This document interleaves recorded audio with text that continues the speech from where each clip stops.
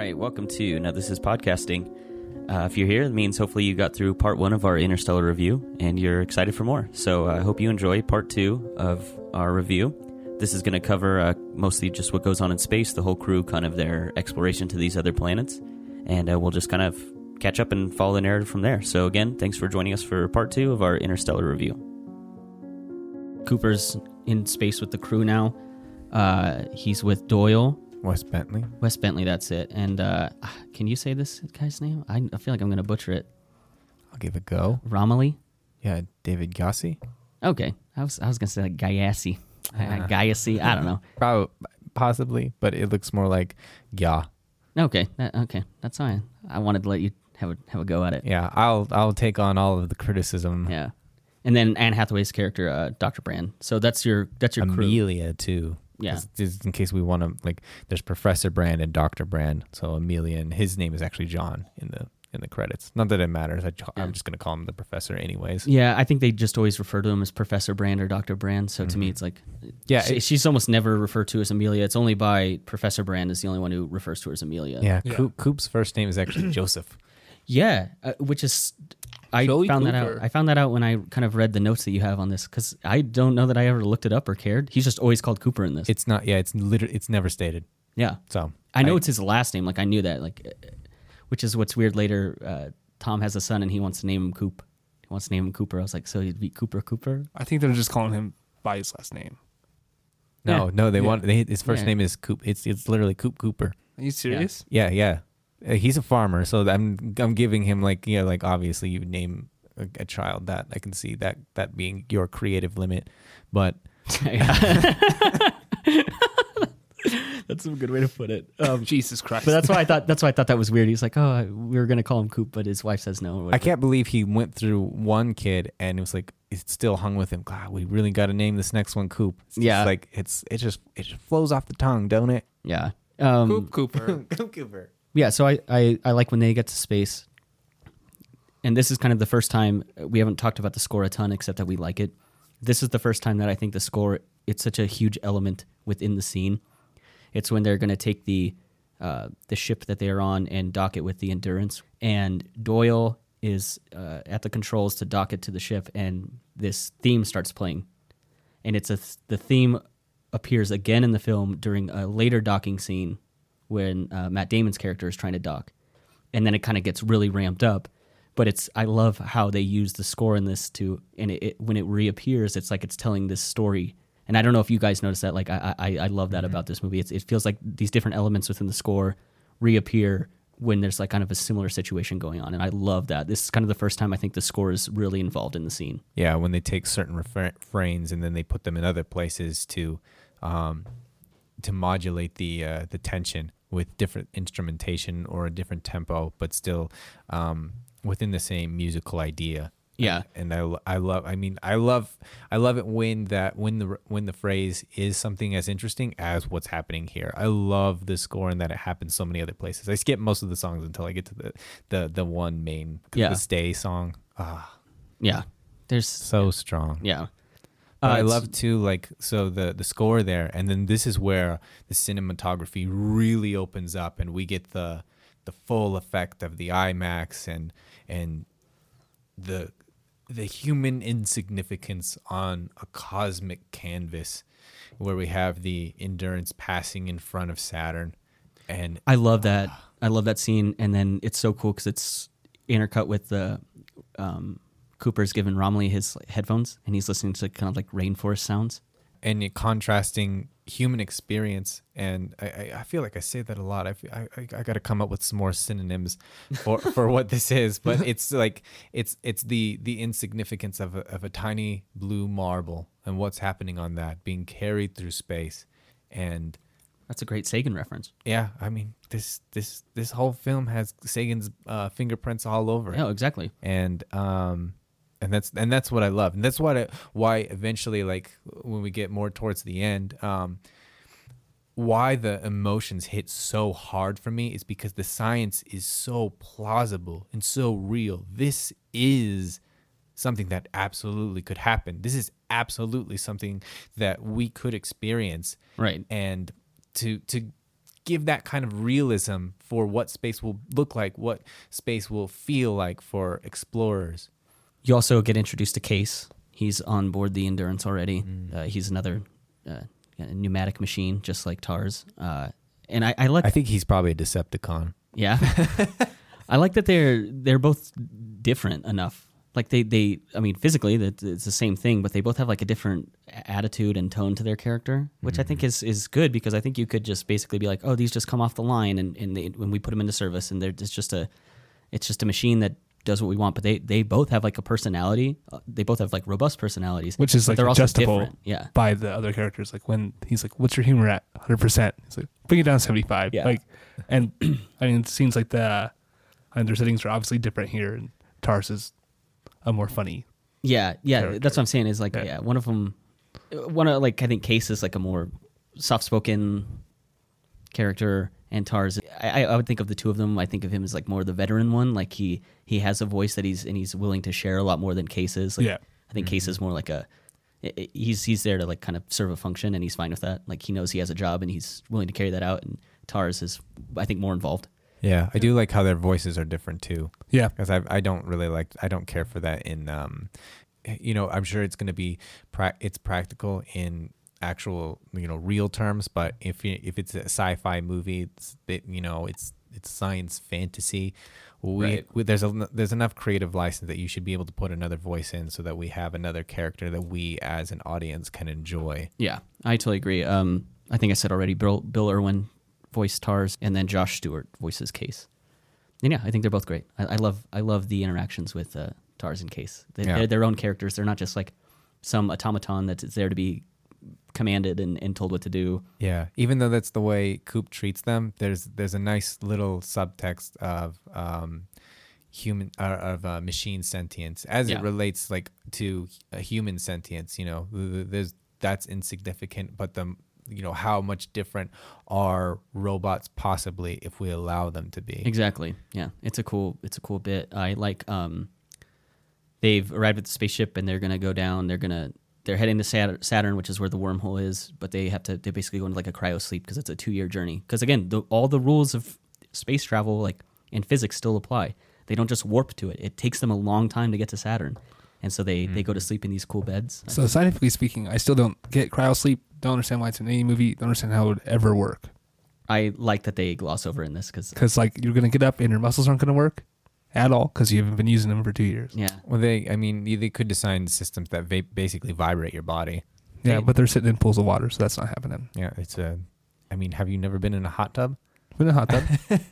Yeah, that part of the science That's not concerned. Kip was not concerned about that science. Yeah. This is more about physics, the science of physics, not biological science. So I was fine that I'm okay with them glossing over that, because I think the real kind of the showstopper is in terms of science is the physics surrounding this. Yeah, I don't really care all about that's the great. rest. I'm just saying in every sci-fi movie where there's space travel, this always happens, and I still just don't see how it's a possibility. Yeah, yeah. I get It's just entered into the collective unconscious now. you just that accept it. We can go to sleep and live forever. Yeah, I love like one day Walt Disney is going to be walking the Earth again, Yeah. or Saturn. When we eventually exhaust all of the Earth's resources, Yeah. and Tight. Mickey Mouse is reborn on the rings of Saturn. Oh my god, I hope Disney is gone by then.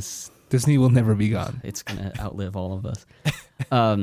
I do love the look of the beds, though. I think you have these kind of in all these sci-fi movies, they step into some like kind of clear gizmo, and it has like a big window on it. And they get like flash frozen, and it has all these like wacky controls on the side, or depressurized. Yeah, and this one's kind of cool. It's almost like a coffin. It's like this sort of, and it's like It reminds me of Vivarium when they are shoved in the body bags. yeah, it's a lot like it is a lot like that. And when they there's a point where they release someone from the cryosleep, and they kind of like pull it apart and unzip it it is like a body bag. It's kind of a chilling feeling to see them get into them. Yeah, and it makes a lot of sense that these things are filled with water, since we are creatures that evolved from the ocean, and our bodies need the water.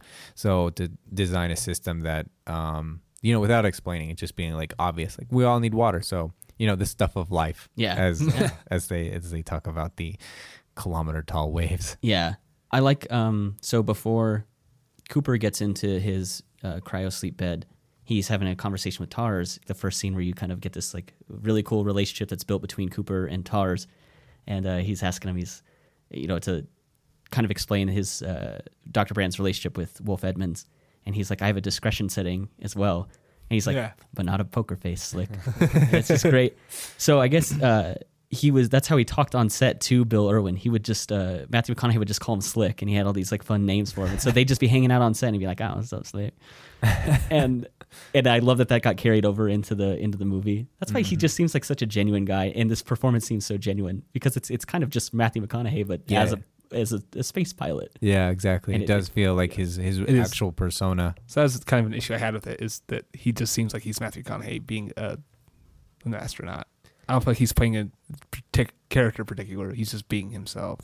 Gotcha. No, I that's a fair point. That's a totally fair point. Yeah. It does. Maybe he's not opening up his range as wide as he could because he's kind of just being all right himself. All right, but I think that's why they cast him. Yeah, is they wanted him to be Matthew McConaughey in for this sure. movie. Yeah. I think he fits the role, but I also don't think he's.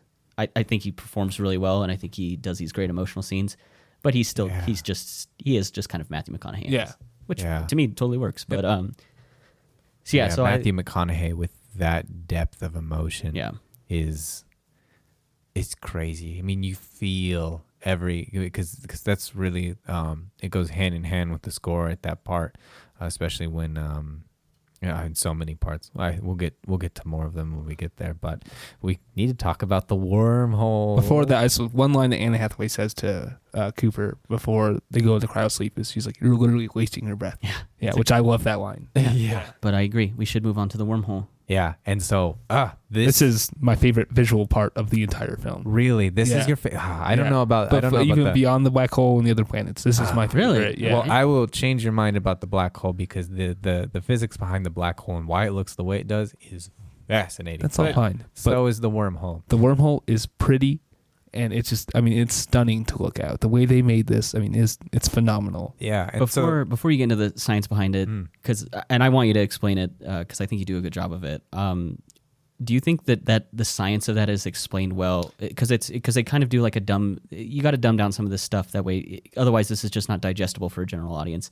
And they use a kind of a Romilly's explaining to Cooper, which Cooper should know this. Like, he's also like an engineer. He's a smart guy, but they need to have this exposition in that way the audience can understand.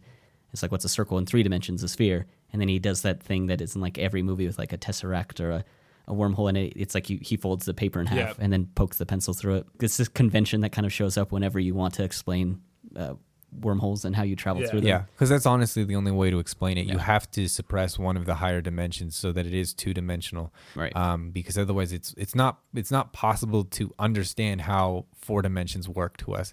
Because the way dimensions work is they're at transverse angles to the vertices of the lower dimension, which makes no sense. But when you visualize how we create points and then lines, we make a line from the point, and then we make a square by going at transverse 90-degree angles to the ends of the line, right? And then we get a square. And then to get a cube, we go at 90 degrees to each of the vertices. Each point of the square is a vertex, and we go 90 degrees from there. So we go straight up, and we get a cube. Well, where do you go in 4 dimensions? You go at 90 degrees to the vertex, which is impossible in 3 dimensions. Right. So, which is why you get a tesseract. It's a cube within a cube. But the 4th dimension is this 4th spatial dimension. The 4th dimension in our universe is time, but they treat the 5th dimension as being the next spatial one. So I will talk about 4 spatial dimensions, but the 4th dimension is time. So in the 5th dimension is how this works is you have the wormhole as envisioned as a sphere, and the way this works is you have to think of our 3 dimensions as a brain, like a thin sheet of something. And then the 5th spatial dimension is this tightly curled, it's only about 1.5 millimeters thick space around our 3 dimensions. And what's happening is that is getting warped so that we travel around and through it, through another, so that we're another place in 3-dimensional space. So that's what's so weird about wormholes is they're not actually naturally occurring. They work by the math, but My understanding is like it's theoretically possible, but it's like how could this occur? so the only naturally occurring wormholes we think are possible exist as a quantum quirk, but they would there's something called quantum foam. The largest one that we could possibly that is possible would be 1/100th of a billionth the size of an atom's nucleus. That's So- very, very small. So those are the only naturally forming ones. The reason that's why they keep saying who put it there, because the only reason that you get a wormhole to stay stable and stay open is you have to have exotic matter that has negative mass. So in order to, which is possible, we have seen that in places very, very tiny amounts at quantum levels. If you collected enough of that, if an advanced species were able to harness enough of it, they could theoretically create a wormhole and hold it open through running it through with all of this exotic matter. So that's why it's like, who do we have to thank? Because we know that's the only way it would be there. Right. We kind of glossed over that. We just talked about that there's this anomaly and there's this wormhole they're going to travel through, but we didn't really touch on. It's implied that someone put it there. They call them the bulk beings. Yeah, and so the bulk is the fifth spatial dimension. Right. So the bulk is that thin layer that exists around our three-dimensional space. Yeah, it's very plausible that it could happen. It doesn't violate any of the laws. We just don't know if it's practical. Right. If the amount of resources required to harness it is even possible. Yeah. And so Kip actually said that there were a couple weeks where he spent trying to convince Christopher Nolan that he wanted to have characters travel faster than light. Right. And he was like, no, we can't do that. And finally he rewrote the script for that very reason, because it's that. like, and that I think that movie, if this were that we traveled faster than the speed of light and it's not within the framework of what we think is possible, there's like a weird quirk with black holes that it might be possible. But if any other context, it's not possible. So if they were to put this in, this movie instantly goes down. That's what I'm talking about. It's like several letter grades for me. Put technology like stuff from the USS Enterprise into this movie, and it collapses in on itself. It doesn't work. Yeah, absolutely. I love the sound design for them going through the wormhole too. You hear like the ship is traveling, and there's all this rattling, and they're traveling through, and it's like, what do we do? And he's like, nothing. You just have to sit there. And hope you get through. So because at that point they're in the bulk. So what's weird is that three-dimensional things can't exist in the fourth spatial dimension, which is why he's saying that the controls don't work. Yeah. Because it's not the same type of physics that we would associate with it. They arrive in this new solar system, and they're going to decide which planet to go to. There's Dr. Miller has a planet. She's sending out data that is like promising. Dr. Mann is sending out a signal that says it's good to land here. This planet's habitable. And then Wolf Edmonds, he has like no signal. No, he does. No, he does have a signal. Well, I guess his signal, it started and then stopped. Yeah, dropped So 3 years prior. So they're not sure if he thought it was good, and now it's no good, and that's why he shut the signal off. So they're trying to assess what planet they're going to go to. And I think what's kind of weird about this whole scene is it seems like there was no kind of hierarchy, like who's in charge. Yeah, right. right. Because like kind of Doyle's saying like we should go to this planet because it's like we're getting I think he describes it as like a very unambiguous signal that this is good to go. Like we're good to go here. This is a place that's habitable. This is exactly what we're looking for. The tension comes from how are they gonna go to that planet without spending too much time, because it's so close to Gargantua that the time dilation would be so significant that I think Cooper says he's like, there's no point in doing this mission if everyone's dead before we can figure it out. Right. And so they figure out. So that's one thing I really do have an issue with this film is they don't tell them that Plan A isn't real, which absolutely compromises everything they're trying to do, because they act incredibly rash in situations to try to make Plan A work. They should absolutely know that Plan A is not something that is even in the works. I agree with you, but to me, then it eliminates a ton of tension in the movie. It's just like, okay, they just travel there, and now they're just going to check out planets and then set up shop. That's it. Like, that's the end of your movie, essentially. Mm-hmm. It's like, this movie ends as soon as they arrive in the solar system and pick a planet to land on. So the fact that Plan A, there is this kind of deception going on there, I think that makes causes a lot of tension in the film. I actually think that there is a way that you could fix it, though. If they did everything and sent back quantum data to actually solve that, and then all of a sudden you do have a universe where it is possible to build these machines and a real Plan A does come out of it. But there's just more of a practical. Yeah, no, I get it. I think for this story, I like that it has that kind of deception in it. Yeah. Again, everything in this movie works for me. But do you guys kind of get that feeling? It's like there's no who's in charge here, because like Cooper has ideas, Brand has ideas, Doyle has idea. Romilly is kind of the only one who's like seems like this objective observer, and he's just kind of gives his opinion, but he doesn't really like he doesn't want to like have something go one way or the other based on his decision. I think. I just thought it was weird. I think it's like why is no one seem to be in charge of this mission that is literally supposed to save humanity? Like why is no one? There's no leader here. I did like it as a thematic choice because it's the whole of humanity rather than a hierarchy. But obviously, I think hierarchies work better in tense situations where snap decisions need to be made. Yeah, and I think kind of Cooper ends up stepping into that role, which makes sense to me. I mean, he's your lead actor. You're going to have that character step in and take that role. It just is weird to me how he ends up. It doesn't seem, I don't know.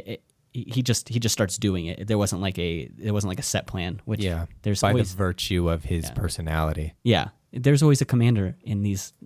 I mean, there's a commander on the ISS. There's a commander a part of every mission that ever leaves Earth. There's someone in charge of it, and so it's odd to me that there's no one in charge of this. So they decide they're going to land on Miller's planet, your water planet, and I want to talk about how the score I think is so involved in this scene.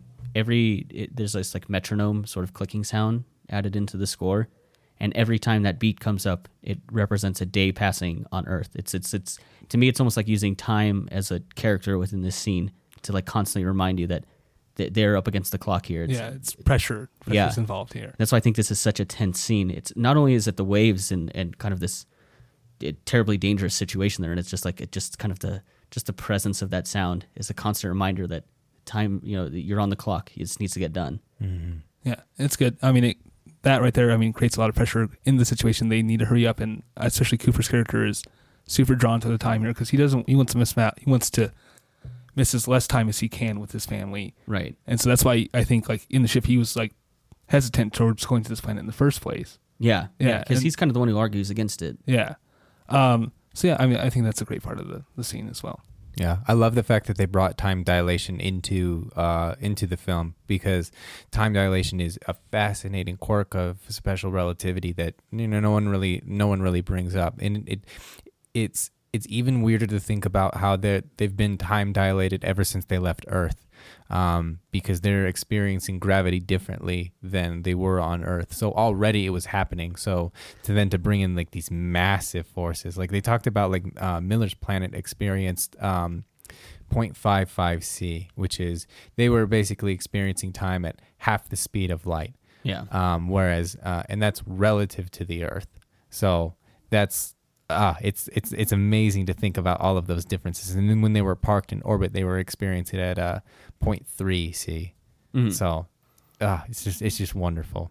It's so cool to see. And then to make it like the tension, the conflict. Do you think that the time dilation is explained well on this planet? The explanation kind of comes after they experience like there's a wave. They realize they're in a swell, like they're in between two waves. Yeah, and they initially think they're mountains over there. And I love that she thinks they're mountains. Yeah, that part's awesome. They look like it when you first landed, like off in the horizon. Yeah. Oh, those are mountains. What a beautiful planet. Yeah, yeah. Clearly not dangerous at all. So they realize that Miller isn't there. There's just like the wreckage of her ship, and so their next plan is like, okay, we need to get the data, the kind of the black box, and get it back to the Ranger, and then they're going to leave. Because like now they realize this big wave's coming, and Dr. Brand, she kind of gets stuck under some debris, and I think this is going to be your first really cool visual effects shot with is it Case on the planet with them, or is it TARS? Yeah, Case. It's Case. Yeah. And I think it's so cool. He becomes like kind of that pinwheel, just rolls and gets her. Yeah, yeah. That scene's really cool. They they had like an ATV with like these really thin wheels that way it could cut through the water, and then they had basically a kind of a big case spoke, practical like piece that they just kind of spun around. That's neat. Yeah, that's really it was cool. on, and it spun around in the water, and I think it works because then they use the water that it pushes in the actual scene, and then the visual effects artists also now they have a reference. There's something practical there that they can then base their digital version on, and that's why I think all this stuff, all the visual effects shot works so well. It doesn't ever seem out of place or janky. It's because they have this great reference because there's always something practical on set for them to base what they're doing off of. Yeah. And I just think it's really cool. I love these. I just love these pneumatic machines. They're so neat. They're so cool. Yeah, very cool. The only And- other thing that quibble that I have about why they even went to Miller's planet in the first place is, when they realized that she'd only been there, like she'd crashed like hours before, that they would have seen that there is no data when they got through the wormhole. They would have seen that there's no way that they could know. They would just know water, So it would be very clear that. I think they just misinterpret what the message is, and that's why they decide to land. Yeah, I think small quibble for me. Yeah, I just think the scene is so good that I'm not gonna say it doesn't matter how they get there. I just think it's so good that you need to find a way to get there, and I think it's done well enough. Yeah. Did you guys feel anything when Doyle dies? Nope. Were we Not supposed to? one bit. Were we supposed to? I- I don't know. Yeah. See, yeah, I don't either, and I'm sad that I don't because he's not a big enough part of this movie for it to matter. He's almost like an absent character throughout the whole thing. Yeah. Like he's there, but he's not. Just a device. Yeah. Yeah, it's kind of a like I get much more connected to the other characters. Like Romilly I really like his character. Yeah. Even like by the time we get to Miller's planet, he's a character that would have been sad to see die. Yeah. Whereas with Doyle, I was like, And I it think that's felt like yeah. it felt like he was sacrificial lamb. Like That's kind of why go he get was her. there, was Yeah. to die. Yeah. That's the whole point of him being in like the why was movie. he there in the first place? I think the reason I'm also more connected to Romilly is because there's that scene, like I said, we talked about earlier, where they're passing Saturn. He gives them the headphones, and Romilly's like kind of having this sort of internal problem where he's like, it's just a couple millimeters of like aluminum between us and nothing. Yeah, I love the way he said it. It was so poetic. Just millimeters between us and nothing that wouldn't kill us within seconds Yeah. or millions of miles. Yeah. Ah, And I think that's probably why me and probably people watching, just your general audience, is going to gravitate more towards Romilly as a likable character, or some of you care more about, is because they had this cool character moment with him. I think that Doyle's death could have mattered if there's a good character moment with him. There isn't. There wasn't. Yeah. yeah. But And it I also think would have that's- felt weird. Like it would if you gave one to Doyle, it would have felt like, okay, let's check off. It would have felt much like Vivarium. Like Yeah. we gotta let's get all of our. Gotta check this box off. It's So, almost like so a- you guys feel something about this character. I Yeah. think it's okay that he was just kind of there and then he just kind of died. It almost seemed like a video game objective. It's like, talk to this person in the Yeah. town, talk to this person Yeah. at the market. I just skipped that one. Yeah, so all let's of- just keep going. Yeah, exactly. All of Miller's planet was just a fetch quest, and like, Yeah, oh, right. you were a part of the whole bigger plot the whole Right. time. You were just a piece. I agree with you guys. I felt nothing when Doyle died. Yeah. So I think it almost works in reverse how they explain time dilation. Like Yeah. So that's different than time dilation. The reason it came up there is because Coop wanted to make up the time. Right, That's right. that's not possible because Romilly did talk about special relativity in terms of time dilation before they got there. he says like, that's relativity, folks. Yeah, Yeah. I love like his matter of factness. Like we're all a room full of scientists. Why am I the only one that gets it? And so this is another kind of Christopher Nolan problem where so they have this whole exposition between Brand and Cooper explaining like time might be something that like the bulk beings can use. It might be traveling forward in time is like going up a mountain, or traveling back in time would be walking into a valley, but for them it's not. And it's like, and then she even says to Cooper, she's like, you knew about relativity before you came on this mission. And it's like, that's just a big bit of dialogue that is just to tell the viewer to make sense. Like Yeah. it's just dialogue put in that way we can understand what's Yeah. going on. I There's literally like a have a little note bit- here. It says time relativity. Yeah, it's in the movie. Yeah. Yeah. Like, that's yep. There is like a little bit. So like the way that so it's referred to as the Einstein-Rosen bridge. That's one version of the wormhole. And what it is it's actually singularities from black holes reaching out to each other. So that's kind of where that comes from. Why can't we just fly into a black hole and go somewhere? Yeah. Because that's an idea for people that don't quite get all of the special, because there's an amazing amount of physics inside of a black hole that is so confusing, that someone that has a general sense of it could make it seem like it's plausible. And so that's why I'm okay with a little bit more explanation there in addition to it just being a plot device to help more casual viewers. Yeah.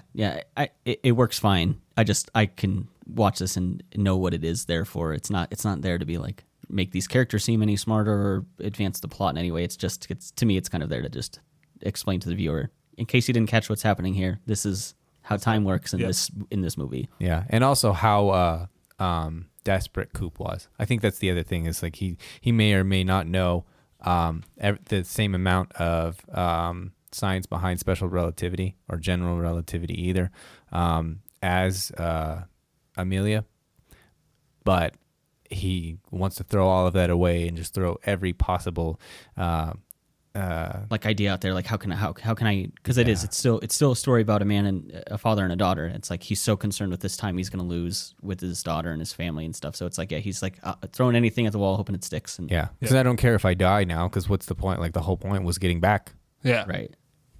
So then they get back to the their main ship, and Romilly's awake, and it's been 23 years. I got the number right this time, so don't go like 23 years, 4 months, and God damn it. Of course he's closer. Fuck me. I just watched that part before I came over. I just needed to make sure I knew more about your own movie than you.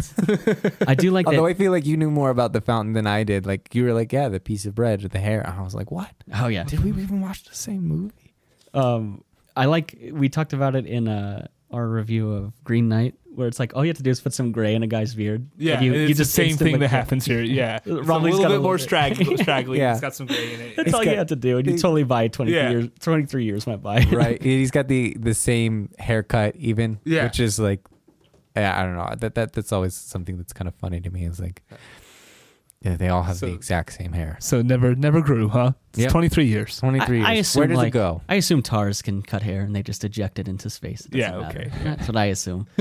23 years of food supplies there too, as well. Well, so he says he had because A couple naps. Brand says like, Couple why didn't you stretches. sleep? And he's like, I had a couple long stints. Yeah. But he's like, then I sort of thought I was wasting my life away. I think about that too, which is something we talked about in Up. Like, how is he going to survive there? Yeah. How's he going to run out of food? And to me, that's not the point of that movie. The point is not like what is his food supply, and that's the same in this. Yeah. Romilly's food rations is not a part of the narrative. It's So funny I don't because care. that's like literally why they're leaving the planet, because they're running out of food. Yeah, that's kind of poignant actually. So all they're eating is corn here then. Yeah, exactly. Literally. Oh my god, Yeah. just like crates and crates of corn. Yeah, it's just like, it makes me think of like it's a Family Guy episode, and they just like break off a piece of the wild. And they're like, corn. I just like the idea of like astronauts. This is the best of humanity and in our greatest technology, and they're sitting around a table like chucking corn. Like, this like real old fashioned thing. That's a really funny thing scene in my head. And then it leads into, I think this is one of Matthew McConaughey's best scenes. It's a very emotional, visceral scene where they've received messages this whole time from Earth. Yeah. And he has 23 years of logs to go through of these messages from Tom, and because it's extra sad because Murph doesn't send him any until the very end. You find out Murph sends one, but I hate that this scene kind of became like a meme because it was like Matthew McConaughey, Really? yeah. So he's like crying. He's like at first it's like kind of tears of joy because Tom's like he's like doing well in school. He's found a girl. He gets married, they have a kid, and he's like happy. It's these like really emotional scene, and then it kind of switches when Tom talks about like his first son's died. Donald dies, the grandpa dies. He says we buried him out back next to Mom, and he's like, that's where we would bury you if you ever came back. And Jesse. Yeah, and yeah. And so then it changes to this very sad emotional scene, and then you start to realize like Tom keeps saying like Murph doesn't want to talk to you, and so it starts out kind of happy, and then it becomes very sad. Very, very sad, yeah. And when I say it became a meme, it is. It's a very popular meme, yeah. it was like when never seen it was like those reaction videos where it's like, oh, so and so reacts to the Star Wars trailer, and it'll just be some streamer, some YouTube personality, It's just their reaction to it. It's the dumbest fucking thing ever. But it would be like Matthew McConaughey reacts to the Star Wars trailer, and it's like him crying, and it cuts to like Kylo Ren like pulling out the lightsaber with like the little cross guards on it, and he's like crying, like it's stuff like that. So I hate that scene became a meme because it's such an emotionally powerful scene, and I hate that it's like a joke now. Yeah, it's a wonderful. That's what the internet does, dude. Yeah, exactly. It ruins. I mean, it makes good things out of bad things and bad things out of good things. Yeah, It does things. Yeah, but too many things. To me, I'd say. that's a really powerful scene. I wonder, like, what do you guys think? Do you buy into like the emotion? Yeah, absolutely. There, I think like, the biggest home hitter there is for him. Like, there's still no message from Murph. Mm-hmm. After all this time, she still hasn't gotten over it, which is kind of like what I think he's feeling. But from Murph's standpoint, I feel like she feels guilty about not ever saying goodbye to him. Yeah, yeah, because that's how that scene ends. Is it's just before Murph's message, and this is such a good part of the sound design of that scene. Yeah, that the score is building as his emotion is building, and then Tom tells him he says his wife is telling him it's time to say goodbye. He needs to move on, and then the screen cuts to black, and right when the message cuts out, the score cuts out, and like it's Matthew McConaughey just alone. His thoughts and his emotions right now, and I think having the score cut out like amps that up even more. It's like you don't even have the music to help you maintain the feeling of the scene. It's like everything stops and you're just alone with him, and I think it's done so well. I mean, okay, I'm excited to hear what you had to say. So I mean, I absolutely like get choked up whenever I see that scene because there is so much real emotion of him. Like, ignore everything that Casey Affleck is saying. It's inane. It's goofy. It's very like stock. Like, I'm a big boy now, Dad. Like type thing. Like it's not necessary. It's not deeply emotional. But then you just have like. I honestly just kind of wish that it was some images or it's just always the whole thing, you know, not cutting back between the screen and Coop. It's just all a close-up on Coop of him just weeping. With just like the audio behind it? Yeah. That would have been a good idea. And kind of like as it kind of fades too. Like it's kind of there in the background. Maybe you can pick out a couple words, but it's not necessary. The dialogue doesn't enhance anything. Yeah, you're right, because the scene is about Cooper's emotions and him experiencing these messages. The scene has nothing to do with what Tom is saying. Yeah, like, he could have said anything. He could have talked about the last TV show he watched. His dialogue doesn't matter. Yeah, he could be like, I changed deodorant brands today. It's just the point that he's got the message. That's what McConaughey is crying. I love that about. idea. We should do our own edit of that scene where we do Tom's dialogue, and it doesn't matter because the scene is just about Cooper and like his experience. Flat tire in the truck today, Dad. Yeah, exactly. That would actually be better than what he says because you have that scene at the beginning of the movie where he gets the flat tire. Yeah. And he's like, "I'm sorry, Dad. I tried to take care of your truck, but that would actually have been an emotional thing that they could have put in, which would have made his dialogue actually make the scene better." Yeah, or like every day he gets on like, so we ate some corn today. But I made some cornbread. Yeah, some popcorn. Yep. Some corn walls. But and the reason I say all of that too is because when the music cuts out, because it's rather contrived, this whole situation is, when the music cuts out, the emotion goes with it for me too. Really? It's almost immediate. Like I'm like choking up like tears, like seeing all of that, and with him stretching out and the music stops, and that's when I started to realize that I don't like anything that's happening on Earth, because what's carrying everything on Earth is the music. It is not the actors, it's not the dialogue, it's not the situation. It's just a wonderfully, wonderfully crafted emotional score. And so when the music stops right there and then Murph comes up, it's a weird valley of emotion.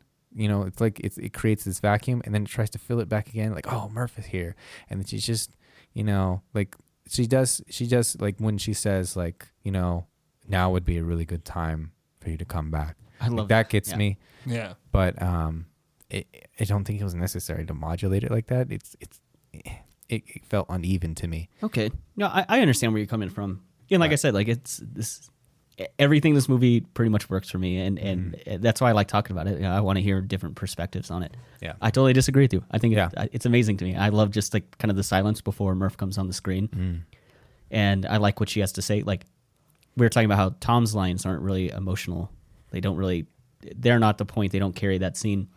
Everything Murph says to me like kind of helps carry that scene. 'Cause she's like, you know what today is? Like, we're the same age. It's my birthday. And then she starts to cry. And that's when the line you brought up, she's like, it'd be really good if you came home now. And I like that she also brings up, she's like, you know, I haven't talked to you, and that's something I've lived with. It's like Jaden said, she does maybe feel some guilt and some sorrow that she didn't message earlier, but she's finally doing it now. And I think that part is very good. I get what you're saying, where it's like you have this emotion, it stops, and then you're supposed to feel emotional again because it's Murph on screen. Yeah, it's supposed to be, I mean, really, it should be a more emotional shot, but it doesn't feel that way until like the last end, but it doesn't get as high as any of the moments with Tom. Yeah. And so, and honestly, like that right there, that's all I need to see of Jessica Chastain. I do not need to see any more of adult Murph. Okay. Well, I want to get Topher. So Yeah. I don't know if you guys noticed, but I put him under the for characters. I put him under the antagonist, which is fucking insane, Calvin. What? Yeah, you didn't see that. I was like debating, like, does he deserve to be above Matt Damon? I feel like he does. When I went through the notes that you sent out, I was scrolling through it, and then at the top of one of the pages, it just says "fucking Topher Grace," and I was like, I text you, I was like, I feel you, I get that so much.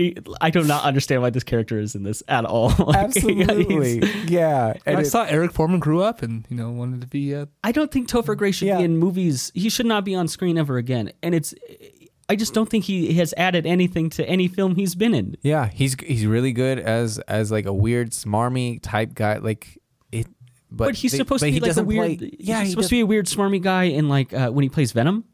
I hate that. But he sucks. He's Eddie Brock. Yeah, he sucks. Oh my god. Yeah, he doesn't play the. Sam Raimi did not want Venom in that movie. He was forced to do it. Yeah, and that's why that movie fucking stunk. Not surprising. And that's why we never got Spider-Man 4. So. You don't need to have there's like 3 bad guys in the movie. It's so much. That movie is. And without ridiculous. him, it would have worked. Yeah. Great. I feel like. I mean, maybe James Franco could not have been so shitty too, but whatever. Which is weird because I mean he's a fantastic actor too. Yeah, I am okay with never seeing Topher Grace again.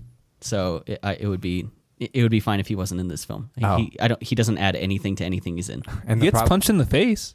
That part which was is pretty cool. Oh yeah, that's a great part in the movie. Yeah, I like to believe that the actor Topher Grace got hit in the face. That's what I like to believe. Right? Yeah. God, he's bad. That's what's so sad is like he's really a caricature of himself when he gets into films, and and it just breaks every suspension of disbelief because it's not a character. It's like, who is this? Like, we know everything about him because his mannerisms are so unique. He has the same hairstyle in every movie he's in. He's just the exact same person. In the credits, his name is Getty. Yeah. Just call him Topher Grace because he's just being Topher Grace. Yeah, exactly. I actually wrote that, Topher Grace as himself. The difference between him and Matthew McConaughey is his on-screen presence, his charisma, the way he delivers lines is so impactful. Yeah. And so it's fine that he's kind of a caricature of himself. Yeah. Topher Grace has none of those qualities.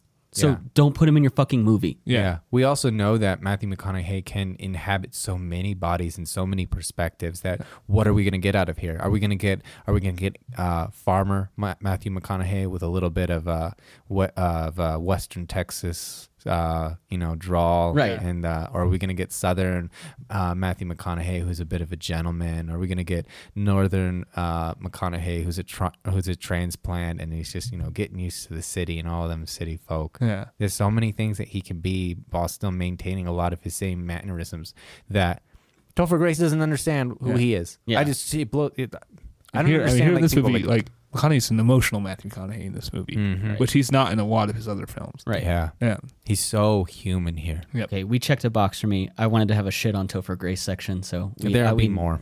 I think so far we've nailed it. Yeah. I'm not done. I do not so much enjoy resentment. him in this movie. Okay, so anyway, McConaughey is now, he's had the he's seen the recording of Murph, and I actually like the way this scene's done. She reaches forward.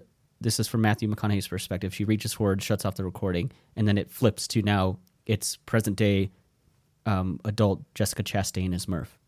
And she's working for NASA. She's working with Professor Brand to kind of solve this gravity equation to figure out how they can get Plan A to work. Calvin's making a face. I feel like you don't like that switch, that scene. No, I do actually like that as a stylistic thing. I just don't find it necessary. I still don't understand how Michael Caine is still alive. How old is this dude at this point? I think he was rather young when they started. I think he was probably in his 50s.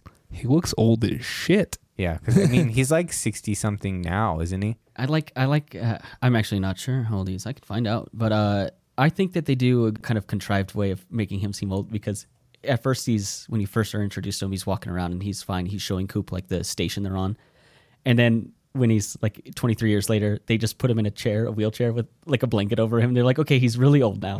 Yeah, it's kind of a goofy way to do it. Okay, I buy it enough. So. Okay, get this. When they shot this, he was 80. Yeah, no that's what way. I'm saying. It's like he's old as He's shit. 88 right now. Yeah. I didn't realize he was that old. I didn't either. He looks great for. Yeah. Oh my god. Yeah, he looks really good for 80. Yeah, Yeah. no doubt about that. I mean, he's still walking around like. I mean, his posture is great. I didn't even know what his regimen is. the films in which he's appeared have grossed over $7.8 billion worldwide. This guy's in bangers like nonstop. Yeah. Yeah. Wow. I mean, and he has a distinctive South of London accent. oh, there you go. Now you know where it comes Now from. we know. Wow, Michael Caine. Good for him. Yeah, you're right. I did not think he was 88 now, so this came out in 2004. So 2014. Yeah. Yeah, sorry. Yeah. you're good. So, wow, I didn't realize he was that old even during the filming of this. I yeah. thought he was pretty old during the Dark Knight trilogy. I was like, this dude's got to be in the 70s. Which Yeah. He was. So Yeah, he was. Wow, that's Yeah. incredible. Yeah. Wow. Good little Michael Caine bits. But yeah, I think it's maybe a little goofy how they make him even older. They're just like put him in a wheelchair. That's enough. Yeah. Which again, that speaks to why like these Christopher Nolan movies have the appearance of being smart, but it's just something really dumb. Put him in a wheelchair and now he's old.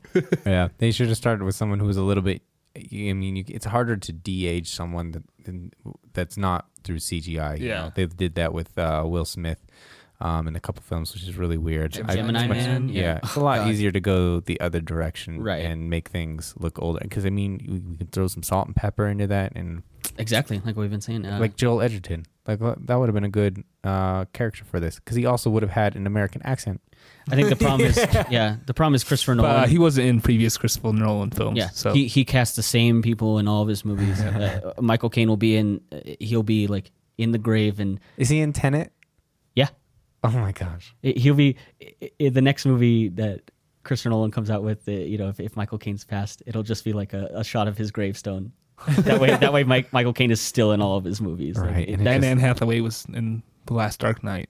Yeah. Yeah, Well, no, he has an ensemble that he likes to use for sure. And most directors do. Same Right. thing with Ingmar Bergman, Tarkovsky, Hitchcock, all of them. Yeah, Even classically, like when you have someone that understands your workflow and you can get the things that you want out of an actor, you generally start to write pieces around them. Right. So you don't like adult Murph At all. portrayed by Jessica Chastain. At all. So, and I would say it like this: she is only a plot device. All of her scenes are either useless, melodramatic, or uninteresting. Like this, like in addition to being a plot device, she doesn't even bring anything to the table. You know, she says things like, "You've been trying to solve this equation with one arm. No, both arms tied behind your back." Like he's like, "Are you calling all my work?" What she call it? It's like recursive. It's nonsensical. He's like, Yeah. "Are you calling my life's work nonsensical?" Like that's what Michael Caine says. Yeah, back to her. yeah, exactly. And it just makes me groan, because I can agree that that character and that performance is not the best in the movie. That is probably the worst in the movie, besides Topher Grace. But I think that it has like I said, I love the setup and payoff in this movie. I love the setup of the watch and then the payoff with her at the end. And so to me, that kind of recovers that character to me, because I think you get the payoff at the end. So I can Yeah. agree that it's not an outstanding character, and Jessica Chastain is great in a lot of things.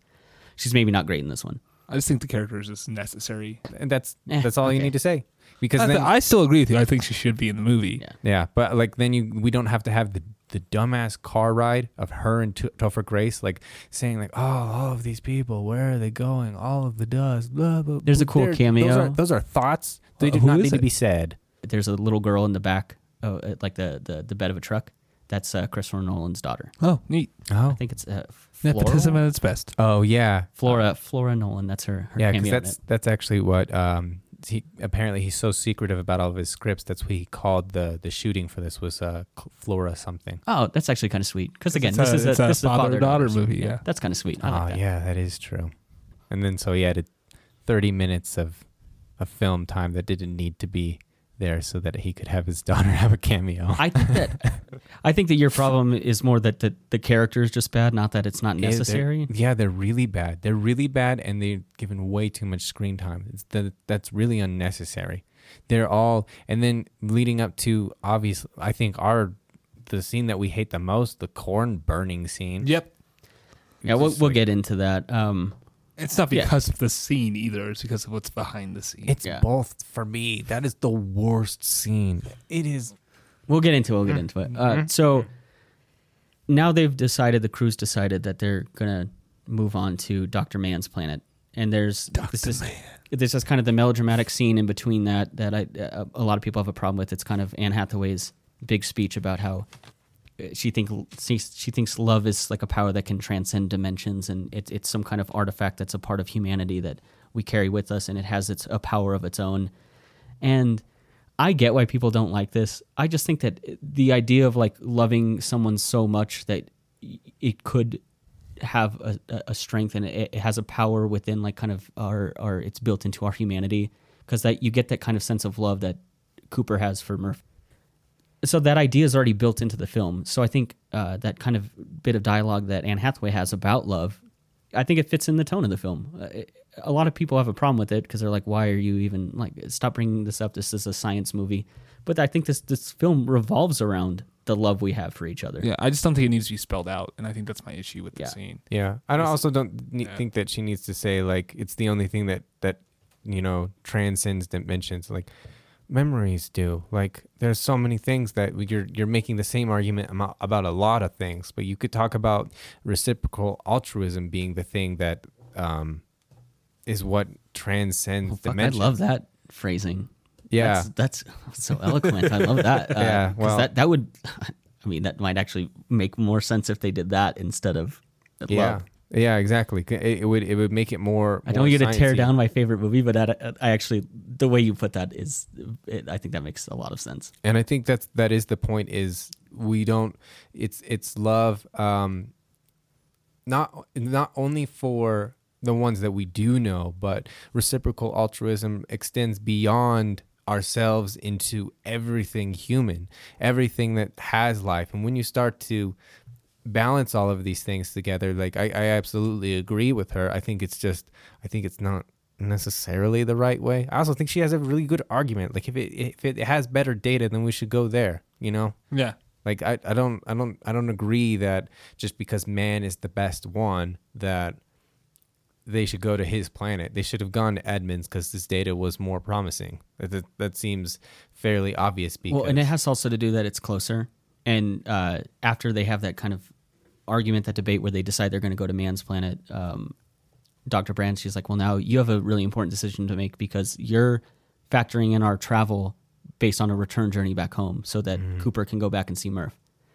And she's like, you're going to have a tough decision to make if Dr. Mann's planet isn't any good because you're going to have to use the remaining fuel to go to Edmund's planet. Yep. And so I think that's such a good bit of tension.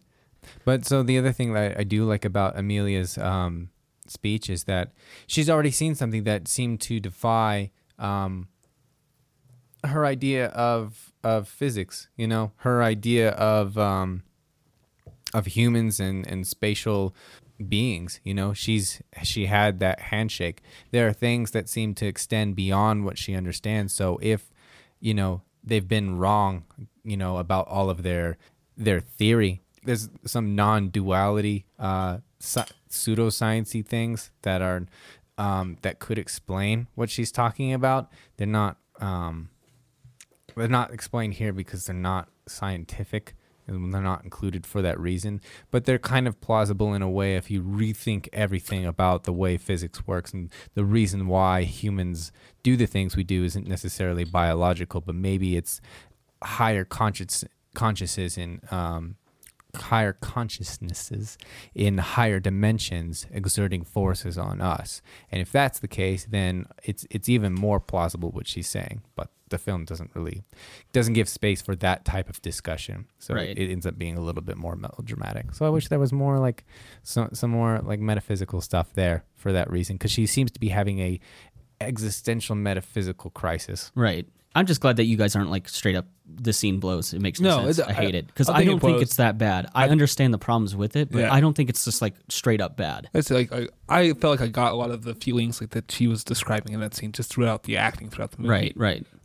But she does a great job delivering on her acting. I don't think that Anne Hathaway does a bad job. I don't in this either, movie yeah. in for 1 second. I don't. Yeah, there's a lot of criticism surrounding Yeah. her. I think she's one of Yeah. the world's greatest actresses, and Yeah. I don't think that this has any demeanor against that. Yeah, So, I totally agree. Yeah, and a wonderful laugh. Some very heartfelt laughs throughout the film that felt like they were just goofing around on set. Like, Right. oh, Yeah. hey, we recorded that. That's great. Yeah. Yeah. So now they've decided they're going to Dr. Man's planet, and I like that they kind of hype up Dr. Man Yeah. prior to. Almost like a god.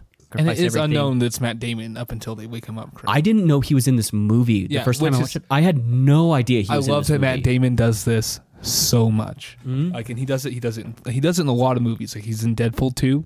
People still have no fucking idea about that. Isn't Brad Pitt in that one too? Yeah, Brad Pitt's in that one for like 1 second. Like 2 seconds. But he gets like electrocuted. yeah. Times. So he got paid a cup of coffee for that scene. That's Really? what Ryan Reynolds gave him. Oh, yeah, that's but in Deadpool 2, Matt Damon plays the fat dude sitting on the bed of the truck talking with the other guy when Cable shows up and steals their shit. I have seen bits of that movie. Yeah.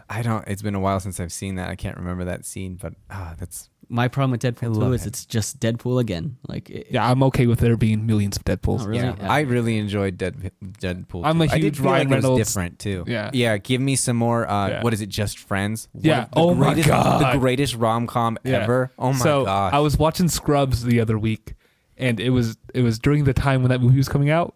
And one episode, it's Amy Smart, and then the next episode, it's Ryan Reynolds. I was like, you guys are just promoting your fucking movie. Yeah. Oh, that's hilarious. Yeah. Oh yeah, I love everything about Ryan Reynolds' persona. Yeah. Okay. Big fan of him. You guys are real hype on him. I think he does some really crappy, like the new movie he's got coming out. Guy, New Oh, guy, yeah. Free Guy. Yeah, is that what it is? Yeah, Yeah. Free Guy. I want to watch it so bad. It It's looks- probably gonna be terrible, but I I don't think care. it looks awful. yeah, and he's The also doing Pikachu that, movie like, wasn't very good. Don't care. yeah, I didn't see that one. And then what is it? The Assassin's Bodyguard. Oh my God, that Hitman's looks Bodyguard, terrible. Hitman's Wife's Bodyguard. Yeah, that's. I guess I got the spirit of what the movie was. Those are I so wasn't even- confusing, like because it's Hitman's Bodyguard, and then it just keeps going. It's like Hitman's wife's brothers, cousins, sisters. Like those will be the sequels. Like Yeah. they'll just be some other And like relationship. it's not my kind of movie or whatever, but I feel like it's very. I mean, it fits Ryan Reynolds what he does. yeah. Yeah, Yeah. absolutely. Anyways. He's fine. I like him. He's fine. But Back to Matt Damon. so before they arrive at Dr. Man's planet, Professor Brand is dying. He calls Murph to his like deathbed, and that's Yeah. when you get kind of the reveal that Plan A was never going to work. He's already figured out that they can't solve this kind of gravity equation. They can't figure out how to harness it, and Murph gets that realization that Plan A was never an option. It was contrived to get people to continue to work on something because like if you know you're going to die and there's no hope gives for a you, shit? then fuck it. You're Yeah. just going to live out the rest of your days doing whatever you I'm want. gonna eat shitloads of corn Yeah. and drink corn liquor. Yeah, you're going to drink that like corn vodka and like Well, it's- and that's the thing. I think that's not necessarily the case. I think people still do work that like isn't necessarily. We work to survive. I think you could find enough people to work for NASA to make this operation possible. Yeah. For sure. Yeah. I still think it works in the context of this movie to be like to make that statement, be like, well, people are going to look out for themselves if they know there's no future for them. Yeah. If And they're not gonna put down or give the time to help us out if they know that they have no way out from Which it. is So, crazy represented by Dr. Man's character shortly after this. yeah. So I love the setup of that. Go ahead, Calvin. Yeah. So, well, what I was gonna say is too, like, if we did get rid of Chastain Murph, I think a really interesting way of bringing it up that there was no plan A is that it's just assumed, you know, that there was no plan A, and so man just talking about like, yep, so let's set up, like, we got all the embryos, and like, yeah, well, I gotta get, well, what about plan A, and like, what do you mean plan A? and like That would be interesting. yeah, that would be like a really like gut wrenching like What the Yeah. fuck? Like that would be like a scene you feel the air go out of the room. Like you're just like, what? Like especially like Cooper and Dr. Brand would be like, yeah. are you kidding? Like this is because Cooper doesn't go on this mission if he thinks there's no plan A. Exactly. And I think you could have had like an amazing I mean you have Matt Damon right there to feel this awkward like, oh no, like I'm so sorry. Like there is absolutely there's just mounds and mounds of space to explore of emotional territory there that get kind of ruined with a really over dramatic you knew. Yeah, and I think her best scenes probably only come when she's recording messages. Yeah, you're absolutely right there. Yeah. Outside of that small room and that small screen she's on, she's not great in this, and the character's not great in this. Her best scenes are all like just these recordings. Yeah. She has this great cry where she's like, like she does this kind of Yeah. like stuttered breathing coming in, and it's so. I get amazed by actors sometimes when they can pull off something that feels so authentic. Because like I mean, it's almost like reminds me of like a child crying. Like it's so like a baby. It's like they're struggling to even get the breath in to continue crying. It's like this very visceral, emotional cry, and again, I think that's maybe why I give that Jessica Chastain's portrayal of Murph a lot of leeway, because I think she has a couple great scenes, and so that character is fine to me. And I think that part is so good. I love that cry she has. It feels so real. Yeah. Are you overwhelmed, mother?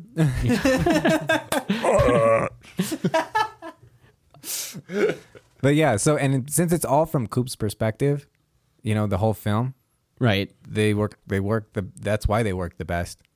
Right. Yeah, Yeah. you're This right. is a movie about Dr. That's why Brand. going back to the Earth, Yeah. like what you said earlier, the scenes are pretty lame because the whole movie has been through Coop's perspective, and now we're going to place it like, why should I care about this now? Yeah, exactly. Like, Yeah. yeah, sure, this is Murph, but this is a very different feeling Murph. She's Yeah. not the rebellious, fun Murph that crashes Grandpa's truck. Yeah, And doesn't get the bolt cutters out. And yeah, Yeah. she's there's no like, sign. by There's the not really books. like any like showings of her intelligence either as adult Murph. Yeah, just well, I mean, she just likes her like on she the solves the on gravity thing, but blackboard. that's kind of just like a kind of blase scene. Yeah. You're right. They could have amped that up a little bit.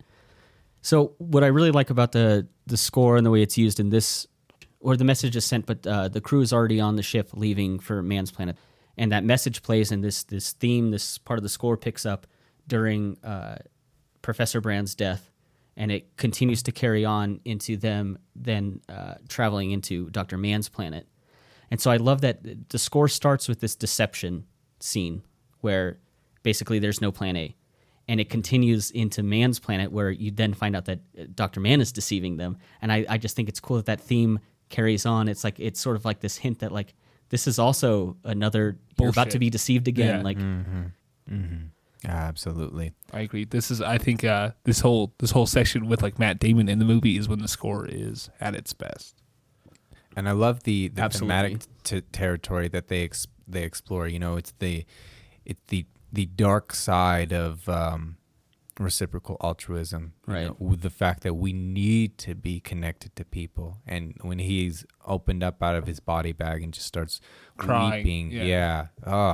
and then that it's a he's like, powerful scene. So this is like honestly like perspective. Like, I'm not the biggest Matt Damon fan in the world, but this is my favorite like acting I've seen him do. Because every time you watch Matt Damon, he's a good dude, and he's a dude that you're kind of always like, okay, I got to root for this guy. Yeah, This it's just movie- like kind of built into this kind of how we perceive His Matt narrative Damon. of him. And so like I feel like Christopher Nolan used that to give the audience deception of who he is as well. Yeah. That's such a good 'Cause, point like to you make. see Matt Damon like, oh shit. So like we know that he's the savior now. Like we're good. We got Matt Damon now. We're I like- all good. I like that when they first talk about Dr. Man when they're in that boardroom and they're talking about the You can't Lazarus see his missions. picture. They showed all the pictures on the wall of all the members of the Lazarus missions, and it's purposeful. I think that you not only to not show you that Matt Damon is in this movie, because I do think they use the kind of our collective unconscious opinion of Matt Damon to fill gaps in the character, and so we instantly have an attachment to him because people just like Matt Damon. Yeah. And so I like that it's very purposeful that you don't know it's we're going to see Matt Damon later in this movie. Yeah. I like that it shows all the people, and they talk about Dr. Man a lot, but they don't ever show Like him. literally, like Michael Caine's head is right in the way of his picture. Yeah, You know? I really like that. I didn't notice that. It's such a small subtle thing, and I just think it's really well done. Because Yeah. I was like, where's Matt Damon? Like on the wall. I was like, they're not showing him, huh? After I'd seen it the first time and when I went and watched it again, that's what I was looking for. I was like, because I did again. I when this movie came out, it was mostly just like it was just sci-fi and it was cool. I just love space. Yeah. Yeah. And so I was going to see this regardless. I was not as I didn't research movies as much as I do now, and so I had no idea the cast for this. And I think there might have been leaks, and that is so like prominent now. There's all like set photos that get leaked and all these characters that Try show to up stay in away movies. from him if you're a movie fan, Yeah, honestly. I don't. Yeah, that's why. Yeah. That's why I continue to not look at it because it's like, yeah, okay. I like it's that it's there because this information is able to access like later almost. yeah, You know what I mean? But like, I don't want to ruin the movies for myself. And but on second viewing, I was trying to figure out where Yeah. Matt Damon showed up. If it was ever like led on that it was Matt Damon Yeah. playing that character, and it's not. Yeah. They do a good job of kind of not revealing it. And I think it's really good. And I totally agree with you, Calvin. That scene where he wakes up and cries and he's like, pray that, you never have to go through what I went through. It's like that you never need to understand the joy of seeing another human's face. Yeah, and when he talks about the death of Kip, which I love, his name is Kip because I'm pretty sure that's It's an obvious nod to Kip Thorne. yeah. Mhm. I think But I love how he says even you never know how truly you are alone until you don't even have that. right. Which I think also speaks to how important like Tars and Case are. Because they're not just like dumb Yeah. machines. And Like, and I think they are that's what- characters. And so when Dr. Mann loses Kip, it's like it's even more of a blow. Like not only does he not have a person to talk to, it's like now he doesn't even have like this sort of like a replication of a person to talk Yeah. to. Like Yeah, and he which doesn't is even what- have that. Yeah, and which is what Coop starts to realize, which is why he takes Tars with him at the end of the film Yeah. because it's pushing the bounds of what reciprocal altruism is for all types of things. Right. Like what types of things can we extend love and care to, and even these things. Yeah. We put ourselves into these things, and they're reflections of us as well. So Right. So then Case, he relays the message from the Endurance talking about that Professor Brands passed away, and Murph then explains that there was no plan A. And I think this is another bit of Anne Hathaway acting really well, and it shows kind of this is like a big shift in like the way her character starts to treat Coop. Is she grabs his face? She's like, I didn't know. She's like, what can I do? And I love the change in her character here. She's, it's like this. Now they had this emotional attachment because now they're both deceived. Like they both didn't know that there was really no plan A, and so they're kind of sharing that kind of sorrow together. Yeah, it's also weird thinking about the fact that there is no plan A and they sent one woman. Right? This is more of do a. they not have the embryos on the? Yeah, but you still need a woman for the embryo to That's adjust fair. it. That's fair. Yeah, you're right. Yeah. You're exactly right. Why is there not another woman a part of the crew? Just for like a redundancy, which NASA is very well known for its redundancies. Yeah. Like you don't leave Earth's orbit. Yeah. You And sent so- 3 men. Yeah. It's not like there wasn't enough room even Yeah. for 2 women. It's like imagine if something. Okay, so like imagine Doyle isn't killed. Like what if Cooper's like, Case, get Doyle on when they're on Miller's planet, and then Anne Hathaway dies. Okay, now your plan B is no longer an option. Yeah. yeah. All of it rode on a single person. Yeah, What? I agree with you. That is a part of the film that I just So choose to- Coop probably should have been the only dude on the. On the probably mission. Yeah. right. Probably Yeah. Yeah. That's an even better point. Like, Especially because like him piloting is helpful, but like Case and Tars both pilot. Yeah. Like, they're both. yeah, it does seem weird to me that they needed Coop at all because they do all of the things that he does to Yeah. a excruciatingly detailed level. I think part of the reason they need him is because they kind of play up the fact that like he can do stuff he'll think in a way a machine won't, because he's like the only time I ever failed is when a machine took the controls. Yeah. And so I think they feel like they need him, and obviously this movie sucks if it's a crew of 4 women and two robots. I don't want to watch this. Like, Yeah, exactly. I love Cooper's character, and he makes this movie. Although but I if one agree of with them you. is Frances McDormand, I think I would still enjoy this just as much. or if it's just Florence Pugh. Yeah, I was gonna say if it's Florence Oh my Pugh. gosh, Yeah. can you imagine? Oh yeah, okay. Well, we'll have to put together our. How super old crew. was Florence Pugh Yeah. when this came Right. out? Just like Yeah. 17 or something. Oh my God. I mean, either way, we got to put together our super Why crew isn't to Florence fly. Pugh playing older Murph? Yeah, That's what I want Yeah, to know. exactly. Right. That is, she is totally within her range. Right. So yeah, but I totally agree with you. It's like if something happened, like she should never leave the ship. Then, like she should never gone to Miller's planet. She shouldn't go to Man's planet until Yeah. they know it's safe. Like everything rides on her ability to be the only one who can reproduce and gestate these embryos. They should have then they should also, if they're not going to do that, they should have science set up in such a way that they have like artificial wombs. Yeah, 'Cause eggs. Yeah. Which is not like that crazy. Yeah, that's no, it's not. That's not a technology that will never exist. That is something that could very well happen in my lifetime. yeah, like 100. I mean, I'm the same age as you, so it's probably possible in my lifetime Yeah, too. dude. But like, Yeah. yeah, Probably not mine. I'm a little bit more unhealthy than you. no, you're- you like to live on the edge. Yeah. But I do agree with you. It's like either set up some kind of technology that allows you to artificially gestate or have another woman on the crew, because it really doesn't make any sense that she's the only one. Yeah. That's again, that's a nitpick, and it's not what the movie's about. The movie is not about colonizing or It's about adventure and love, dude. yeah, it's not about it. So that's why I was fine to kind of like let that go by the wayside, even though it is a problem. It's not a plot hole. It's just a problem that It's a tiny plot. that hole. practical NASA would have never done. Yeah. They would Yeah. have never sent just one woman into space. So, anyways, we'll move on from that. Yeah. What's the future of the human race? Who knows? Yeah. Not our problem. We're just doing this for fun. So I like that now Anne Hathaway has kind of given Dr. Brand's given Coop kind of permission to like, hey, we're gonna settle up here on Man's planet, and then you can take off. And so now it's just all about setting things up. And I love Cooper's interaction with Dr. Mann. He's like, okay, show me the next site we have to go. Like you need to have plenty of space for the lab. Where are we gonna go? And Matt Damon's like, well, I don't think the storm's probably gonna mess this up, so we can't go now. He's like, no, the storm's fine. He's like, well, do you have your communicator? He's like, yep, got it. Well, is it charged? He's like, yes. Cooper's like, yes, let's fucking go. Yeah. Like I have shit to do. And Mann is doing everything he can to like kind of scheme and figure out like he's so dishonest in these scenes, but it's kind of like I think it's subtle enough that you can tell like something's off. Like something's a little sketchy with him, but Yeah. it's not. But you It could don't just know- because like he's so worried he has to interact with humans or something. Like, Yeah. there's always Yeah. like excuses you can make in your brain at this yeah. point. But I Or think that he Because knows it's not the too planet obvious. better. Yeah. And so that's when you get to they go off and he has this kind of bit of dialogue. He's like, oh, like you know what science shows that people will see when they die? It's like their family or whatever. And it just plays more into and Calvin just rolled his eyes. And I get that you probably don't need that dialogue in there. It's already so saturated in the movie that you don't need it. Well, not only that, but it's just like, okay, it's just he said, like, okay, so Matt Damon's going to try and kill Matthew McConaughey. Yeah, That's exactly. going to happen in the next 5 minutes. So. Yeah. And it does. Yeah. I love that he just like lets Cooper walk a little bit ahead, takes out the communicator Yeah. and like throws it, and then now they're Cooper's fighting. like, what? Yeah. Yeah. Because he's so caught off guard by it. But I Yeah. think the audience, and that's something that the audience gets that like the characters don't get. You get kind of the ominous build of the score during his scenes Yep. with Dr. Mann. And so you know something's coming because the score builds to it.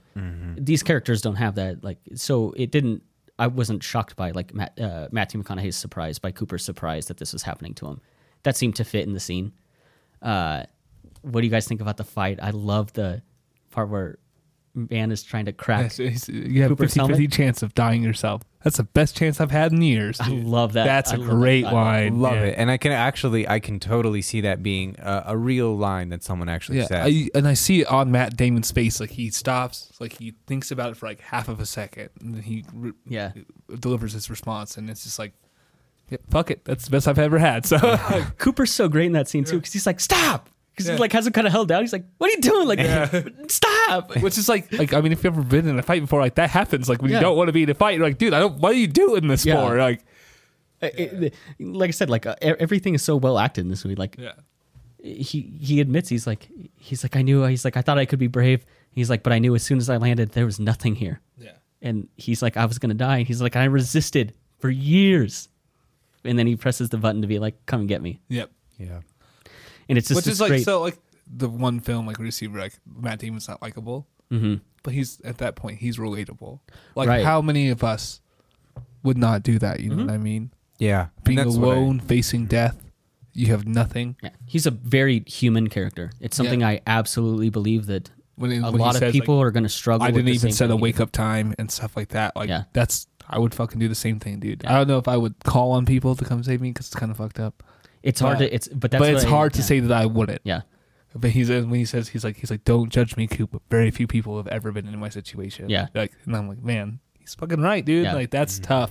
That's very, very tough. that's why I think everything in this scene is so believable. Yeah. It's just like, yeah, they're fighting on some glacier. I think you have two of the best actors on the planet doing one of the best scenes they've each done. So just smearing their acting talent all over the screen for our pleasure. It's Yeah. so good. wrestling around with each other in a spaces. sci-fi film. Yeah. So now Cooper's helmet's cracked, and also we've realized now that like all the data he has is faked, and at the same time Romilly is trying to access Kip, Man. and oh my god, the score gets so good here. It's just like this. It's very Makes me quick and- anxious. Yeah, Yeah. And that is one kind of criticism I have, is that if it does do that, you haven't created a compelling enough film.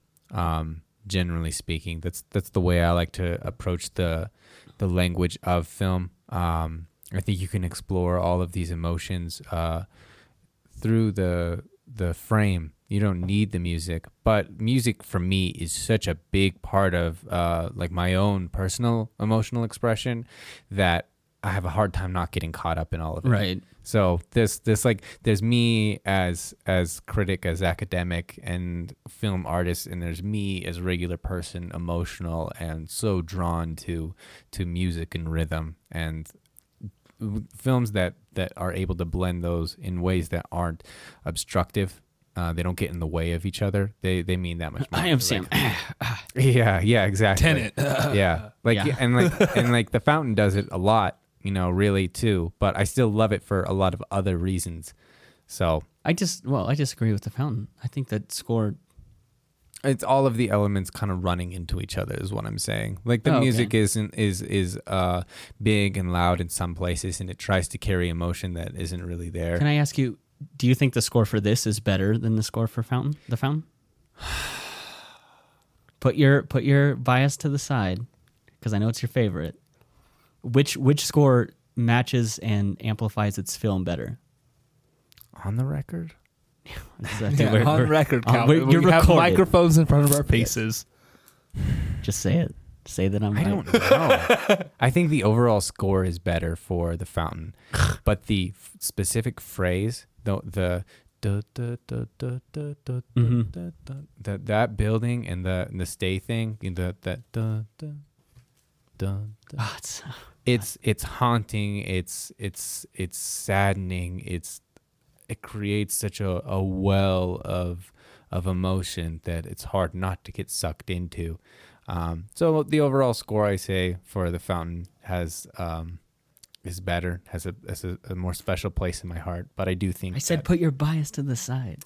yeah, but I can't Yeah. because emotion, like music is emotion. How do you I guess that's true. tangle Because that? if you asked me the same question, I would just say Interstellar right off the bat. Yeah. Even though I think the score for The Fountain is great, and when we talked about that movie, it was just how purposeful everything was in that movie, and the score fits every scene so well, and so it would be it is a tough choice, I guess. But I Yeah. know I'm picking Interstellar every time Yeah. because again, I can't put my bias to the side either. So brighter moments, I think, for Interstellar, higher things, but the overall score for Fountain is better for me. what do you think, Jaden? I like Under the Skin score. Whoa, okay, Have you guys seen Forgetting Sarah Marshall? yeah, Yeah, it's been a long time. So like when he's talking about how he's like, it's not music, it's just ominous tones. I love it when that's in movies. Like Yeah, it makes me feel a lot. And yeah. Like I've said Bavarian before, music. like I do love the score in Bavarium. And it's just because like if I can't notice it, really, I think that is huge to me because I don't want it to be a distraction. yeah. I think it works different than Interstellar because at first I was a little bit frustrated because it's so loud. But I mean, especially the docking scene that's about to come up that we're Yeah. about to talk about. I mean, it's amazing the way it plays. It gives me goosebumps because the music. I'm telling you, that's Like- a scene Like I'm getting like a edge of my little seat, jacked yeah. up right Yeah, now yeah. about it. Yeah.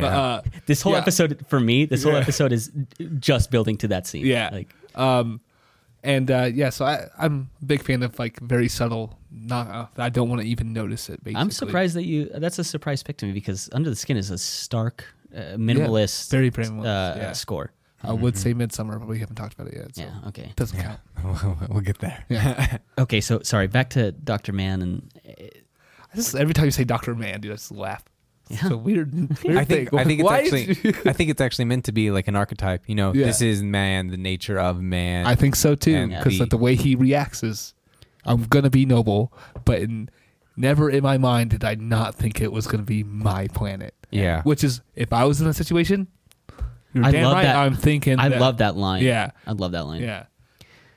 I think also Yeah. a great thing about his character is just it's such a subversion of like the hero archetype because that's how he's portrayed is this very noble, selfless man who's going to go out and do something. That's what everyone thinks of him. Yeah, it's like he's going to forego his own mortality. He's gonna carry out this mission that then all of a sudden he doesn't have the courage to go through. Yeah. And he's going to do it in a way that is just like betraying the very few people that are even around him. Yeah, consumed Ooh. by hubris instead. Went across the fucking universe, Yeah, like to be like to get him, fuck you. and he's betraying them. Yeah, it's Like all this and like the whole thing about him like trying to fucking like kill him and stuff and leave him there. Like I was just like, dude, hey, I fucked up. I got real scared. Can I just go with you to the next planet? I'd just be honest. Like, Yeah. like you're here already. Like, what are you gonna do? Like, you're gonna leave me here? All right, like- I guess that's what was gonna happen anyways. And then maybe I'll try and sabotage you. But- Yeah, right. Yeah. I just You think about it like- it's such a subversion because he immediately jumps to betrayal. yeah. Yeah. But yeah, like all of humanity's resources to save a selfish man consumed by his own hubris. Right. Unreal. Yeah. And that's who we are. And yet Yeah, that's just a very human thing to kind of do. And the way he talks about the survival instinct and all of that, it just I'm like, yep, hitting the nail right on the head. Yeah. man. Yep. I love when he's- but I love how the film does move to the brighter parts of humanity. yeah. Yes. Yeah. I think you need that. You need that contrast in order for the good parts to matter more. You can't have So the yin without the yang, man. Yeah, you need it. you need to have the worst parts of humanity in order to experience the best parts of Perfectly humanity. balanced as all things should be. Dude, Thanos, man. Yeah. So I want to talk now about this is where the marooning is happening now. Like Dr. Man has gotten into the ship, he's leaving him, and now Dr. Bran and Coop and Tarzan Case are in the next ship trying to follow up, but Man's got a good lead start on them, and I love that Dr. Bran says like he'd maroon us, like a question. He's like Cooper's like he is marooning us. Yeah, it's a great line. Yeah. And again, that just speaks to just how well Matthew McConaughey can deliver lines. Like, Well, Matthew McConaughey might be the best deliverer in history. Like if he Might brought be. me a pizza, like, yeah, dude. I'm like, Yeah, "Man, here you that's go, all right, all Slick." right, all right, dude. Yeah. Here you go, Slick. It's like he just looks at you. He's like, "This is pepperoni." I open up, it's like sausage. I'm like, I don't even care. I right, believe you. dude. Yeah. And this is what builds up to, in my opinion, this is the climax of the film, which is unfortunate that it kind of takes place. It's towards the end, but it's sort of still in like kind of this middle act of the movie. I think it's like the end of the middle act, but this is the culmination of the score. It's the culmination of tension. It's the culmination of Cooper's skill as a pilot. Getting goosebumps. Right now. It's a culmination of kind of this new relationship that Brand and Cooper have formed, where now she trusts him to do everything. It's Tars, it's Case, like carrying out these duties that they have on board the ship. It's this amazing scene. Man is going to dock with the ship, but he doesn't realize that the kind of the docking sequence has been overridden. And it's a great little bit of line where a great line where Matthew McConaughey is like, "Does he know the docking sequence?" And he's like, "Not since Tars disabled it." And he's like, "I guess your trust setting was higher than mine." Yeah. And so Yeah, I- he asked him, he's like, what's your trust setting? He's like, Lower than apparently- yours. yeah, lower than apparently. yours, yeah. And I love that, like, that's why the Tars and Case are, like, to me, are real characters in this, because they play a role in what is essentially the climax of the film. Yeah, like human feeling characters, Yeah. not just like plot devices or, it's not like C-3PO is a character, but deeply uninteresting. R2D2 is way more interesting than him. Yeah, and He I doesn't don't, have any- I don't know about that, but like as an archetype, I suppose he's more interesting than C-3PO. R2D2 in at least the prequel trilogy is very fantastic. But I think the way that we're all wrapped up in the person Matt Damon is being like a good character, a good person. We like seeing him in movies. I think Cooper and Dr. Brand kind of get wrapped up in that same sort of cloth of they have so much reverence for Dr. Mann that like there's no way he'd betray them. But these kind of more analytical machines are able to kind of like they sense something that the rest of your crew isn't even sensing, and so that's why they go ahead and disable the like the docking sequence. And I just love that. Like I mentioned earlier, when Doyle is docking the ship early on, this is when you first get into space. This is the same musical theme picks up when Dr. Mann is docking. The cabin decompresses because he hasn't achieved a perfect lock. I love that scene on the outside of the ship when it's trying to lock on. The clamps are coming up. And it just keeps going back and forth, back and forth. And that's another example of like the cameras being in a place that would be practical for like the actual crew to see. Obviously the absence of sound when they have in space in this movie is amazing because it'll be intense and then quiet. Yeah, and I'm gonna gush about this scene. So if you guys need to cut me off and be like, no, shut it's the cool fuck up, because like I gush over this scene. I love this scene. To me, this is by far the best scene in the movie. It's the climax. Yeah, it's fantastic. And like everything about it is like if I black out, take control. Like every little detail in the scene is which to fantastic. me it builds to like the trust that Cooper now has with these machines he's with, because he said before, he's like, the only time I ever failed is when a machine took over. Yeah. And so now he's saying if I black out, take the stick. Yeah. And I love that. It's just a little kind of it could be considered like a throwaway line, but I love that he says it because it kind of builds it enhances kind of this perception we have of the trust that this relationship development has gone on between him and the machines throughout the movie. Yeah. And I do like the how the music cut out here versus the video call. Yeah, I feel like it's very different. It's different for practical reasons too, because when it explodes, all of the air gets sucked out and everything depressurizes. So there's no sound. There wouldn't be any sound. That's why you don't hear the explosion. And I love that. And I also love like my favorite line is actually, at least here, I don't have a lot of favorite lines in this film because that's not the point. But he was talking about, I do this for all of humanity. There is a moment, and then he explodes. Yeah, that part's great. Yeah, like melodramatic. It was like it was leading to melodramatic, and it was like, haha. Okay, gotcha. You're probably like, you're probably thankful, like, oh god, I'm glad that speech didn't go any further. Yeah, I was about to say, like, do we need more? Like back then, I don't think I was as worried about it, and especially first time through, you're caught up a little bit more than you are the second, third, fifth times through. You guys had seen this around its release, right? I actually went and saw it in IMAX with I went with Michael, who I went to high school with, and shout out Michael. Yeah, we were super high nerdy buddies back in the day, and so we were like, "Oh, let's go watch this. It's supposed to be like real science." And we were just sitting there gushing, like, "Oh my gosh, right? Time dilation, right? Fourth and fifth dimensions, black holes." Yeah. That was like for the first time on shrooms in my basement. So wow, yeah, it was crazy. Oh my god, that's an exciting way to say it. I can only imagine. It was like fucking wild. Dude. I can only imagine when you got to the Tesseract, like what you were seeing, dude. Like, the reason I asked, it got a little bit hard to pay attention to. I had to like watch it a couple days later. Like, hey, what the fuck did I see here? Like, the reason I ask is when we talked about the fountain, Jane and I had not seen it before, so that was like our first go at it.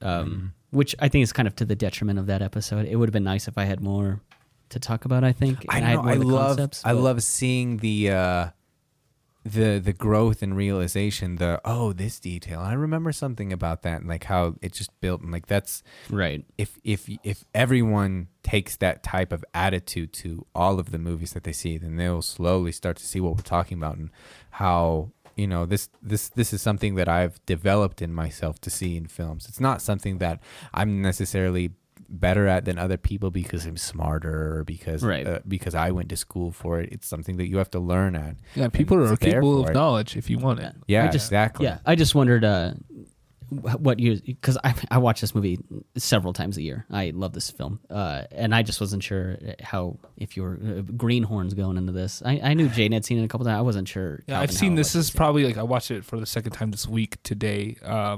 I've probably seen this movie around 10 times. Okay. So I haven't seen. I think we have a lot more of either. the movies we've added to like our favorites group. I think this is the one we have the most familiarity with. As far as a group, because Up was another one. I'd seen it for the first time prior to doing our podcast on it. It blows my mind that you've not seen that one. Yeah, I was so uninterested in that movie. It's crazy that my favorite movie His favorite kind of movies have changed so much since this podcast started. Because I'm excited. Now what I would consider one of my favorite movies is very, very different than that. It'd be good to revisit, like not revisit, but like redo this segment and do some more favorites later on. But okay, we cut off like the best part of the movie, I think.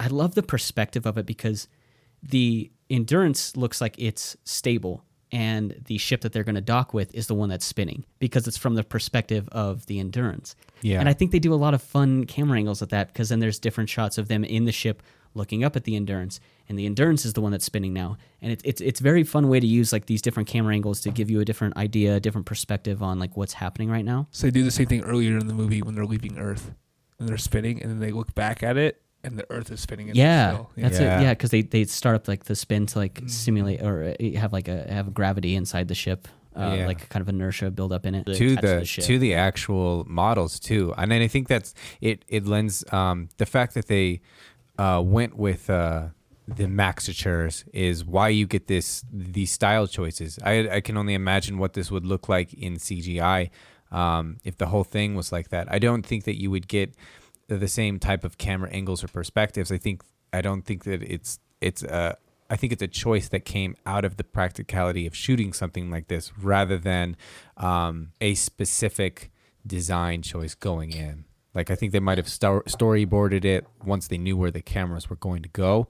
If you had just storyboarded this out before you knew how you were going to shoot it, I think it would have looked very different. I believe there's maybe a different vision for this scene early on, like when they're describing it and they're going through the screenplay and the script and figuring out how it's going to look. Yeah. But then once they kind of establish how the cameras are on these ships and these modules, I think it just lends itself to this scene so much. But yeah. Okay. So I love this scene. It's my favorite scene ever put to film. Do you guys love this scene too, or what would you change? What would you do differently?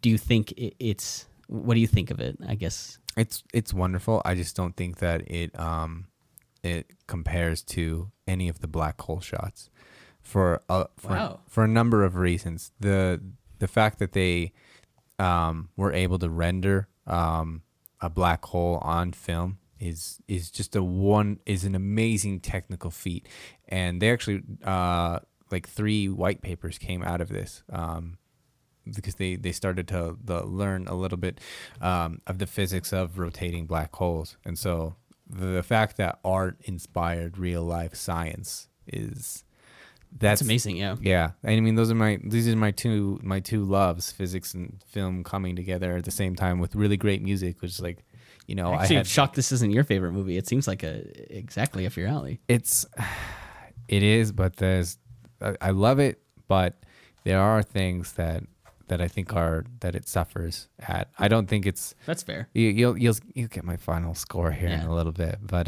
yeah. So what do you think, Jaden? And I'm sorry, we're lingering so much on this scene. I just can't help it because it's by far my favorite scene in the movie. I don't think I do like the black hole scene. I do think I like the wormhole scene a little bit better.